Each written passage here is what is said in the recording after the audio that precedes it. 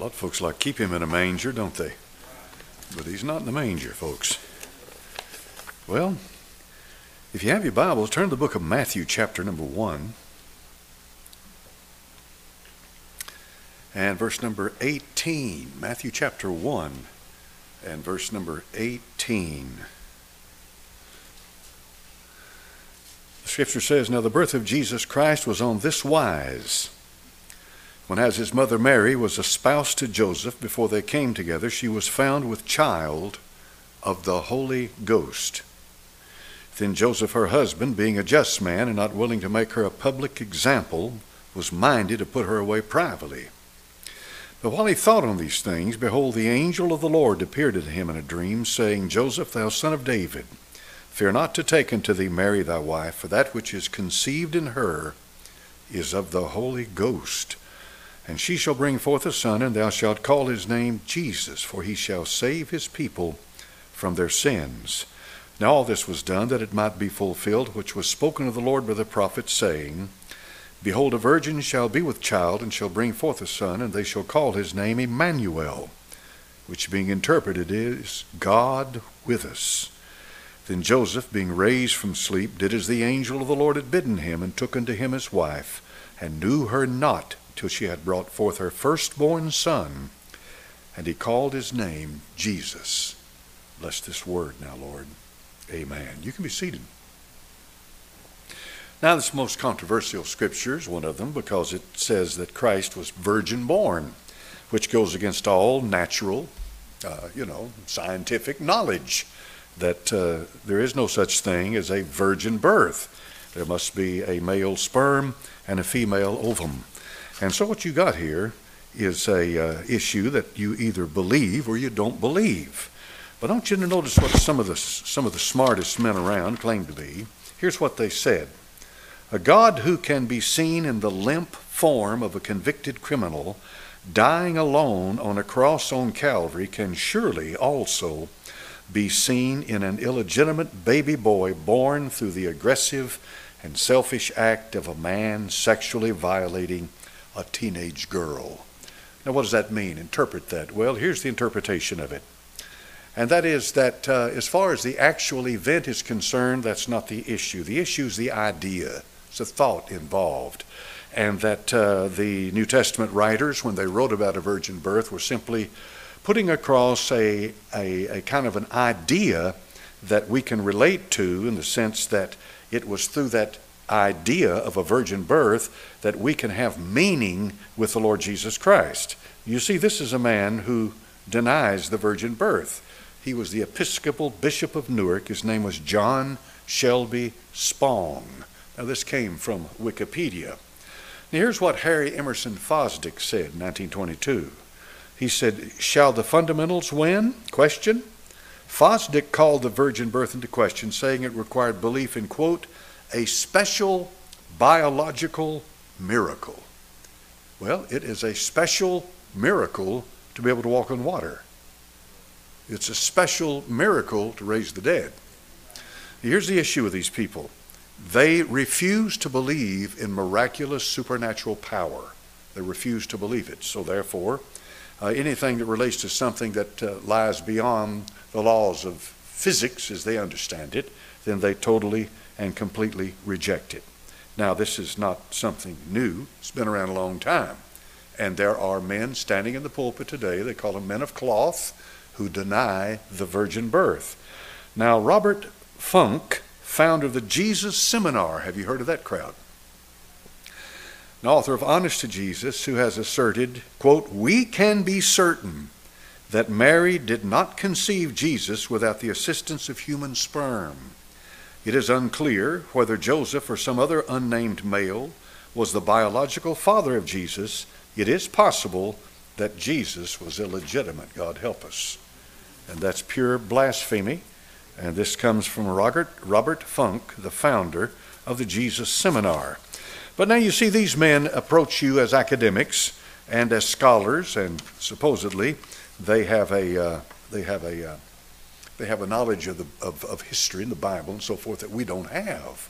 Truth of the matter is, They'd give you no real physical evidence of any of it. It's all speculation. But notice how this kind of thing works now, and when they deny the virgin birth. The Holy Blood and the Holy Grail. This was published as The Holy Blood, Holy Grail in the United States, is a book by Michael Bagent, Richard Lee, and Henry Lincoln. The book was first published in 1982 by Jonathan Cape in London as an unofficial follow-up to the 3 BBC Two TV documentaries that were part of the Chronicle series. The paperback of the book was published in 1983 by Corgi Books, a sequel to the book called The Messianic Legacy, originally published in 86, and then so forth and so on. Now, the thesis of it is the authors put forward a hypothesis that the historical Jesus married Mary Magdalene, had one or more children, and that those children or their descendants immigrated to what is now southern France.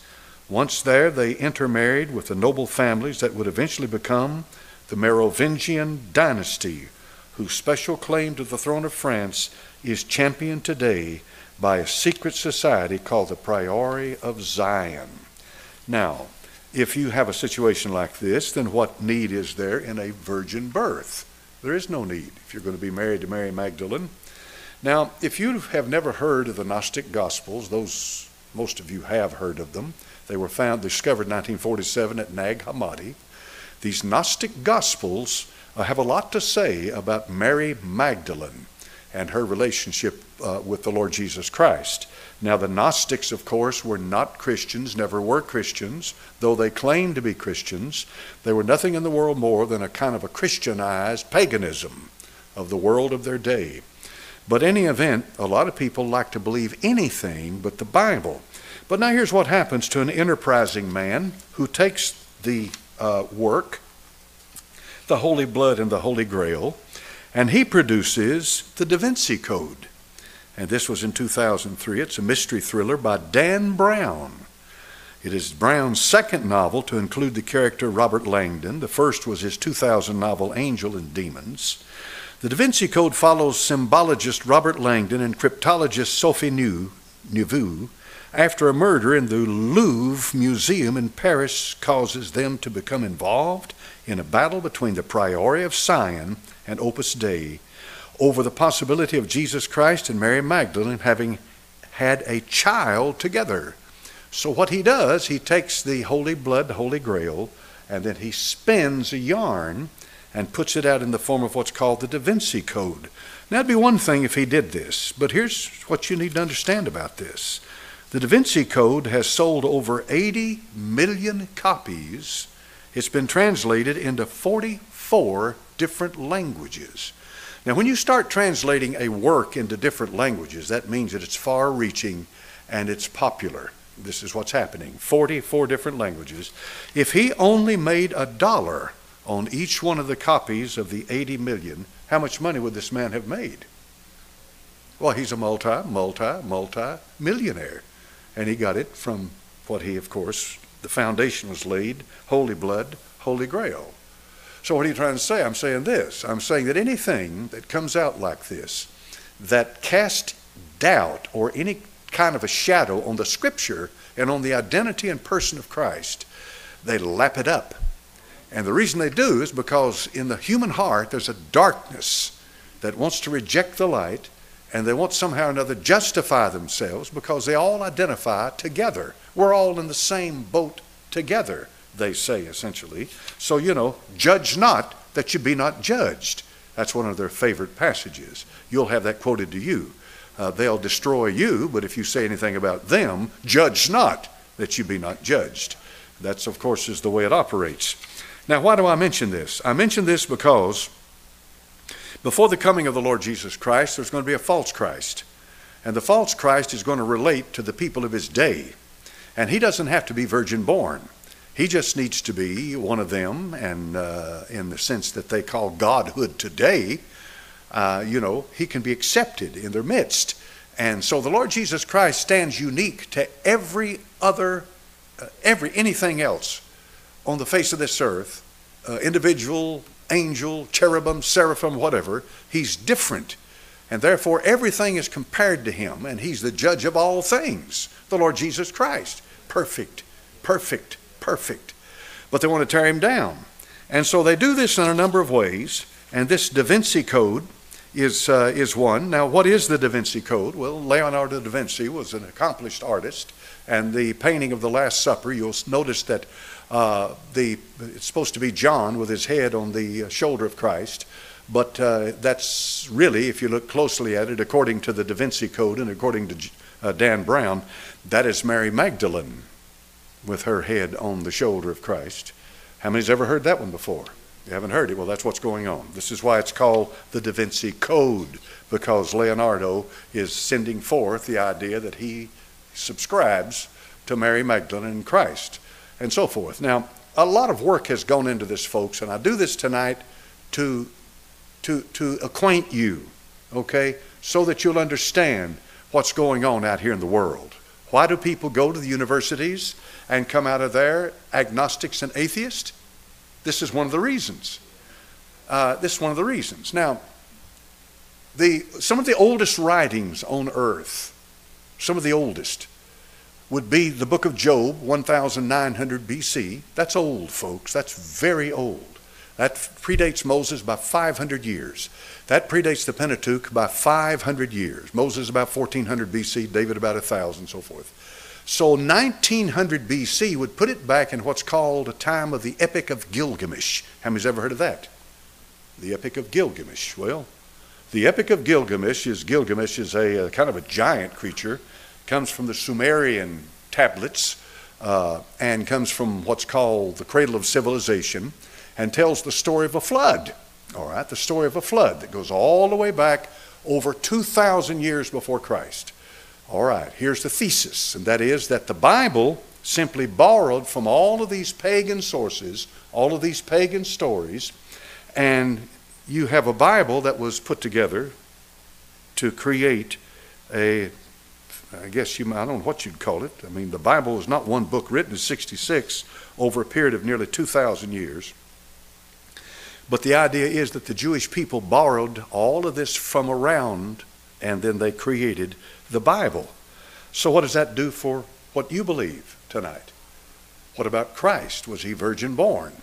Well, you have Semiramis, and you have over there back in the book of Genesis, you'll find who was the first one that called the whole world together to rebel against God? Nimrod. The Bible said he was a hunter of souls, all right? And there's quite a legend that goes back to that. But here's the point. The point is that if they can come from 1,000 different directions and cause you to doubt your Bible, then what they have done is undermined your faith, and they'll literally destroy what you believe. Now, what do they base that on? Well, once again, there is absolutely no fact in it, and there's no evidence for it.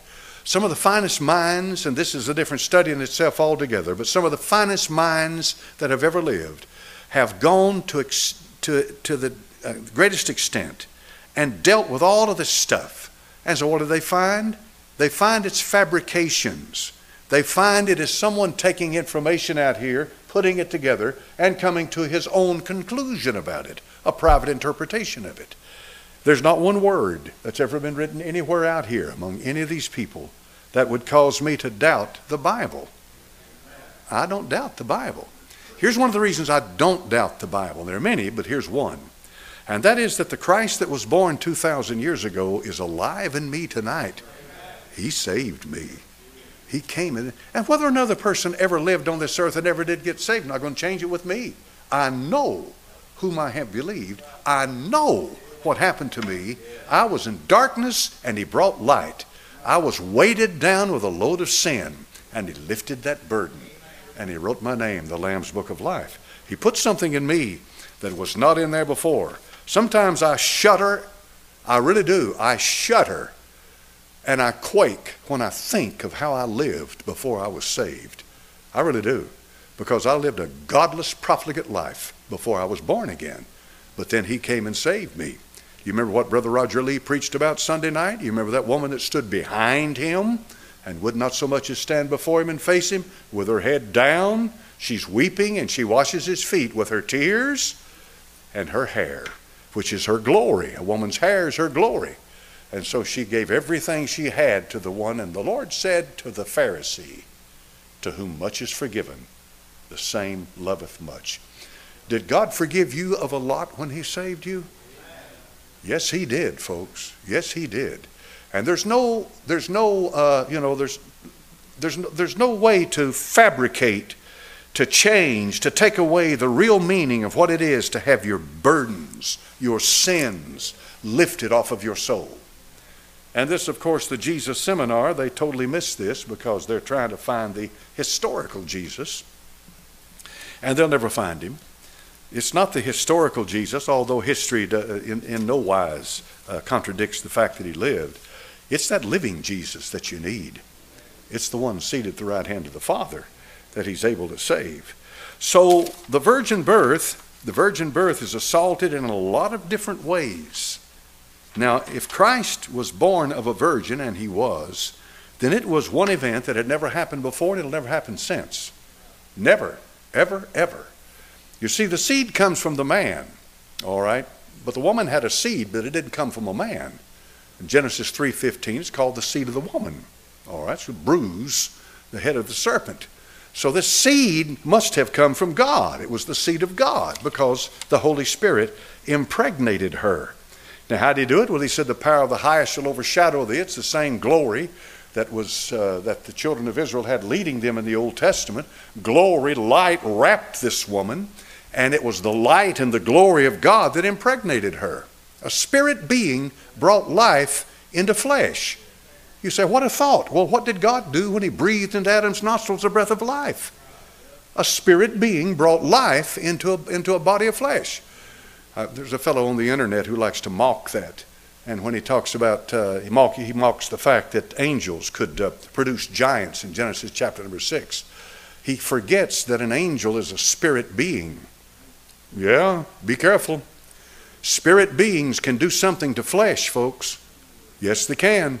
You got to be awful careful with it. You can when the Antichrist comes, and he is, when he shows up, Satan is cast down. Revelation 13, he dies. The Antichrist dies, and then on the third day he's raised from the dead. And when he comes up from the dead on the third day, mimicking the resurrection of Christ, he's Satan incarnate. That's right. Satan comes in to his flesh and takes him over. Now, when the Lord Jesus Christ was born, he was born, according to the Scripture, in the fullness of time. All right, that was 2,000 years ago. Rome was in power. The two legs, the Roman Empire, the eastern western division of it, Scripture was being fulfilled. All right, the thing about Scripture being fulfilled is that it can run its course, then stop, and then 2,000 years later complete the fulfillment. It'll be filled full, as some say. You got to watch that, because when the Lord got up and read Isaiah chapter number 61 there at Capernaum, he stopped. And when he stopped right in the middle of the sentence, because what he was doing was he was showing you the difference between the first coming of Christ and the second coming of Christ. And all it is just splitting the sentence and separating it where he'll come the second time. Now, in the book of Romans chapter number 5 and verse number 12, here's why we needed a virgin birth. In Romans chapter number 5 and verse number 12, here's what it says. Wherefore, as by one man sin entered into the world, and death by sin. And so death passed upon all men, for that all have sinned. All right, so how did death come into the world? By the woman or the man? It came by the man. It came by the man. In 1 Timothy 2:14, Adam was not deceived, but the woman being deceived was in the transgression. All right? So therefore, the curse that comes down upon mankind was not brought through the woman, which fully qualifies her to bear the sin bearer. The woman, therefore, was fully qualified and capable of bringing one into the earth as she bore Christ and not passed the curse on to him, for he was not cursed. Hebrews chapter 2 verse 14, here's the way it says it. Forasmuch then as the children are partakers of flesh and blood, he also himself likewise took part of the same, that through death he might destroy him that had the power of death, that is the devil. Notice the part of the same. Now, many of you in here tonight, you've heard all of this before, but I'm just, refreshing your memory. He took part of the same. What part? He took all the part that did not have to do with the curse and with original sin. He was not born with original sin, which we are. Romans 8 and verse number 3, for what the law could not do in that it was weak through the flesh, God sending his own Son in the likeness of sinful flesh, notice the likeness of sinful flesh, and for sin, condemned sin in the flesh. Then in Philippians 2:7 he said, but made himself of no reputation, and took upon him the form of a servant, and was made in the likeness of men. The Lord Jesus Christ was born in a sinless body, and he was himself sinless, and he never sinned any of the time he was upon this earth, not one time. But he would be the sin bearer, for the Bible said God was in Christ, reconciling the world unto himself, not imputing their trespasses unto them. And he has made him to be sin for us who knew no sin. So when Satan assaulted Christ, came against him, the Lord Jesus Christ made himself vulnerable to Satan's attack because he wanted to meet him in combat. That's what happened. He met him in combat. You see, when he lived on this earth 2,000 years ago, he and Satan locked horns more than once. Oh yeah, yes they did. Yes they did. And when he was on the cross, Satan came after him with everything that he had to try to destroy him. And if he could have, of course he couldn't, but if he had destroyed him, then he would have destroyed your Savior. But that couldn't happen. And so Satan threw everything that he had against him. And he that had the power of death threw that against him. And he had made him to be sin for us who knew no sin. Therefore Satan took his pound of flesh from him. And when the Lord Jesus Christ died on that cross, gave himself to God, then he took everything Satan had to offer. Satan had no more to give. Satan had no more he could do. And when he rose from the dead, Satan was stripped of his power because he had already died. And he can't die again. You see what I mean? He can only die one time. He couldn't die again. So Satan could do no more to him. And the Bible says to destroy him that had the power of death, that is the devil. Satan has the power of death. He still has the power of death. If you are an unsaved person, you don't know the Lord, then you are in the hands of Satan to do with as he pleases. If he wants to kill you, there's really nothing that can keep you from being killed. But more than likely, he'll use you. If you're a Christian, Satan cannot take you and do as he pleases with you. There's two special powers that have been given to people in the church. And when they were given 2,000 years ago, they were given to the apostles. And the apostle says to turn such an one over to the devil for the destruction of the flesh. That means that Satan cannot by his own will take you and destroy you if you're a Christian, but because of the judgment that they find over there in 1 Corinthians, if you're turned over to the devil, and nobody's exactly sure about what goes on when that happens, then when that happens, Satan can kill you.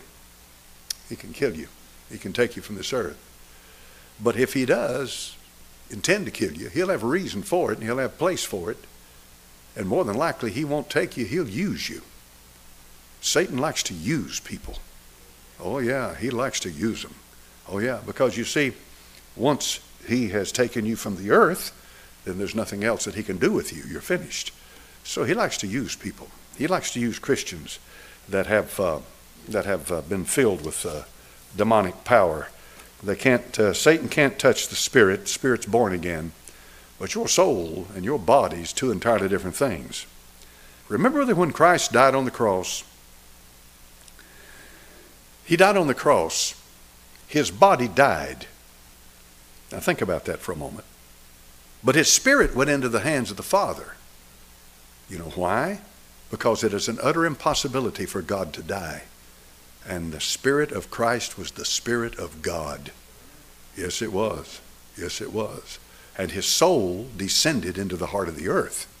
So there's the tripart nature, body, soul, and spirit at the cross. His body dies, it lays in the tomb for 3 days. His soul descends into the heart of the earth, and his spirit goes back to God who gave it. Now on the third day when Christ arose from the dead, The apostle says that he was declared to be the Son of God by the resurrection from the dead. So when his spirit descended back to this earth, it is that God raised him from the dead. In other words, he raised his body from the dead. His soul came back up out of the heart of the earth, and his spirit of life entered back into his body. And now body, soul, and spirit, the Lord Jesus Christ now has been declared to be the Son of God by the resurrection from the dead. This is God putting his mark upon him, you see, declared to be. And he can never die again. Never die. The body will never die again. Died one time and never die again. So when the Lord was born 2,000 years ago, he was born to die. That's sad. If you think that he came into the world to show us a way to live, make a new world and bring peace to the earth. But that's not what he came for. You remember when he said, I did not come to bring peace, but a sword? That's what he said. He said, I came to set a brother against a brother, a father against a son, to separate family members. That's why I came. The Lord Jesus Christ is the great divider, not the uniter. Yes, he is. I know that goes against conventional thinking, but it does. You see, there's something about Christ that will join you with others that believe in him, that love him, that want to fellowship with him. You have a common spirit. But if you don't, it'll separate you. There's no greater separator on this earth than the Son of God. This is why Christians who really believe in the deity of Christ, the virgin birth, and what I've been talking about tonight, they join together. They always have. They come together. Now, they may not agree on all points of eschatology. They may not agree on all points of church polity. They may not agree on other things that, that people hold dear and so forth. But as far as the person of Christ, if that doesn't unite us, then we have no unity. The person of Christ is what unites us, folks. The Lord Jesus Christ is what pulls us together. Amen. And if we can come together over the person of the Lord Jesus Christ, we can work with a lot of these other issues that people don't necessarily agree with. Amen. A lot of folks have different opinions about a lot of things. And the Apostle Paul talked about him. He said, one man esteemeth one day above another, let every man be fully persuaded in his own mind. That's what Paul said in the book of Romans, following about chapter 16, 15, somewhere in there. He said, be satisfied in your own mind of what you believe. The thing about it is, if you grow in the Lord, if you mature in the Lord, you're going to change some opinions over a period of time. You're going to do it. It's just part of it. And that's showing that you're growing, showing you're learning. And that's a good thing. So the person of Christ is what makes all the difference for us. Amen. I mean, he makes it. Now I want you to look at two genealogies here. Look at Matthew chapter number 1 and verse number 12. Matthew chapter number 1 and verse 12. If you notice, the Matthew genealogy is a royal genealogy. It has to do with the king. And in verse number 12, after that they were brought to Babylon. Jeconias begat Salathiel, and Salathiel begat Zerubbabel. Now if you notice, the word Jeconias shows up here in chapter number 1 and verse number 12. Now if you don't know much about the Old Testament, when you read that, you'll just fly right by it. It won't mean anything to you. But if you study the Old Testament, you'll say to yourself, now wait a minute here. Wasn't Jeconias, didn't God say something about him in Jeremiah? Here's what he said in chapter 22 and verse 30 about Jeconias. Thus saith the Lord, write ye this man childless, a man that shall not prosper in his days, for no man of his seed shall prosper, sitting upon the throne of David and ruling any more in Judah. Now wait a minute. Have you thought about that? How many of you read that? You see the book of verse 1, the book of the generation of Jesus Christ, the son of who? David's the king.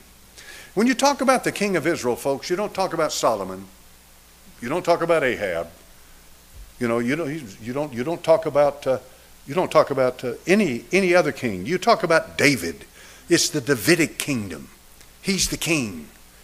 And he's the king where he said, I will give you the sure mercies of David. There was something about the throne of David that was important with God. All right? Now, this is one of these things I'm trying to show you tonight that is so important that a lot of people fly over it and don't realize how important this is. Look at carefully. Verse number 12, you've got Jeconias. But in Jeremiah chapter number 22, verse number 30, because he was such a reprobate, God said that none of his seed will sit upon the throne of David and ruling any more in Judah. Well, now, what are we going to do here? Because is not this the genealogy of the king? Well, there's another genealogy in the New Testament, and it's found in the book of Luke, chapter number 3. Okay? And verse number 31. Luke 3, verse 31. Which was the son of Maliah, which was the son of Menon, which was the son of Mattatha, which was the son of Nathan, which was the son of who? David. All right. Is this the same David? Yes. David the king? Yes. Yes. But you see, he has a son here in this genealogy that is traced through Nathan, not Jeconias. Why is that important? It's important because the person born through this genealogy is qualified to sit on the throne of David, but not the one that is born in the genealogy of Matthew. Okay? Matthew's genealogy is the genealogy of Joseph, who was the son of David. But so was Mary. She was also a daughter of David. But you see, Joseph's genealogy comes through Jeconias. So therefore, the Lord Jesus Christ had to be virgin born in order to qualify to be the king of Israel on the throne of David. There's no other way it would work. He had to be virgin born.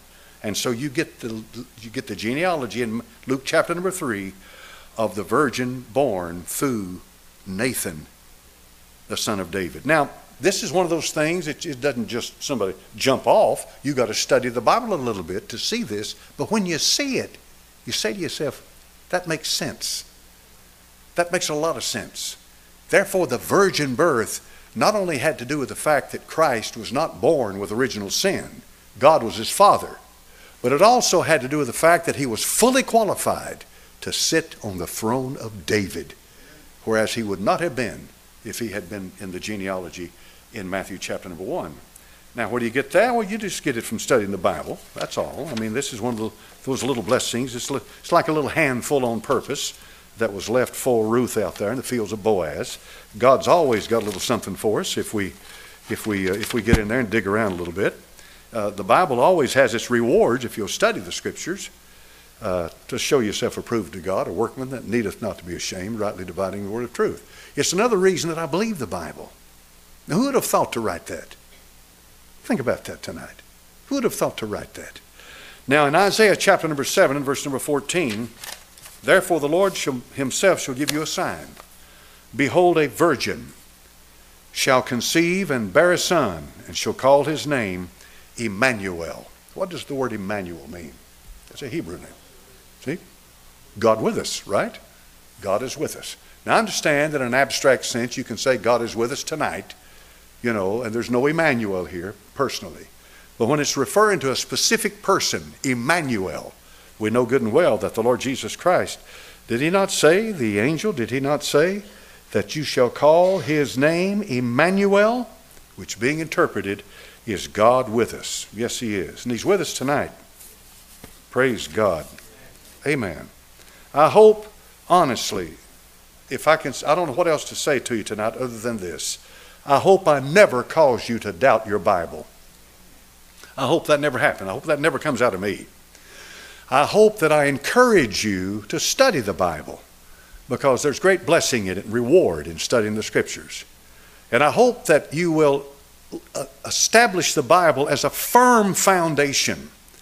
I am not a Christian tonight because I'm encouraged by the world to be a Christian. I'm a Christian tonight because I had a personal encounter with a living Christ. Now, this is where the church has gotten away from today. They have. They don't preach the new birth. They don't preach it. But if you have been born of the Spirit of God, folks, you're never going to be flim-flammed and moved off of it, because you know how your life changed. And that's what the old timers left us. That's what the generation that went on before us has left us. That's the kind of preachers that we've had in this pulpit now for years and years and years. They get up here and they preach the new birth. And that's so important. Have you been born again? Now, Sunday night, Alexander's his name, but I think the X-A-N, you go by Zan? He goes by Zan, bowed his head right back here. And he was saved. Hallelujah. A lot of you might not have known that, but now you do. He got saved. Praise God. Amen. Amen. That little girl he's sitting next to with his arm around, that's Victoria. Amen. I've known them since they were a little girl. Their sister Emma sitting there. Known them for a long time. And he got saved. Have you done okay this week? Amen. Is what? Better than ever. All right. Hallelujah. That's good. That's good. Amen. Well, I'm glad to hear that. That's a wonderful thing. I believe the Almighty is going to bring the spirit of evangelism here into Temple Baptist Church. I do. And you're going to hear a whole lot more about it when we get through Christmas and the holidays, when we get into January. God is going to use Temple Baptist Church, and I praise God for it. Father, bless your word, time we have together now. Bless what we've said in thy holy name. Amen. Folks, if you don't know a dear brother to me,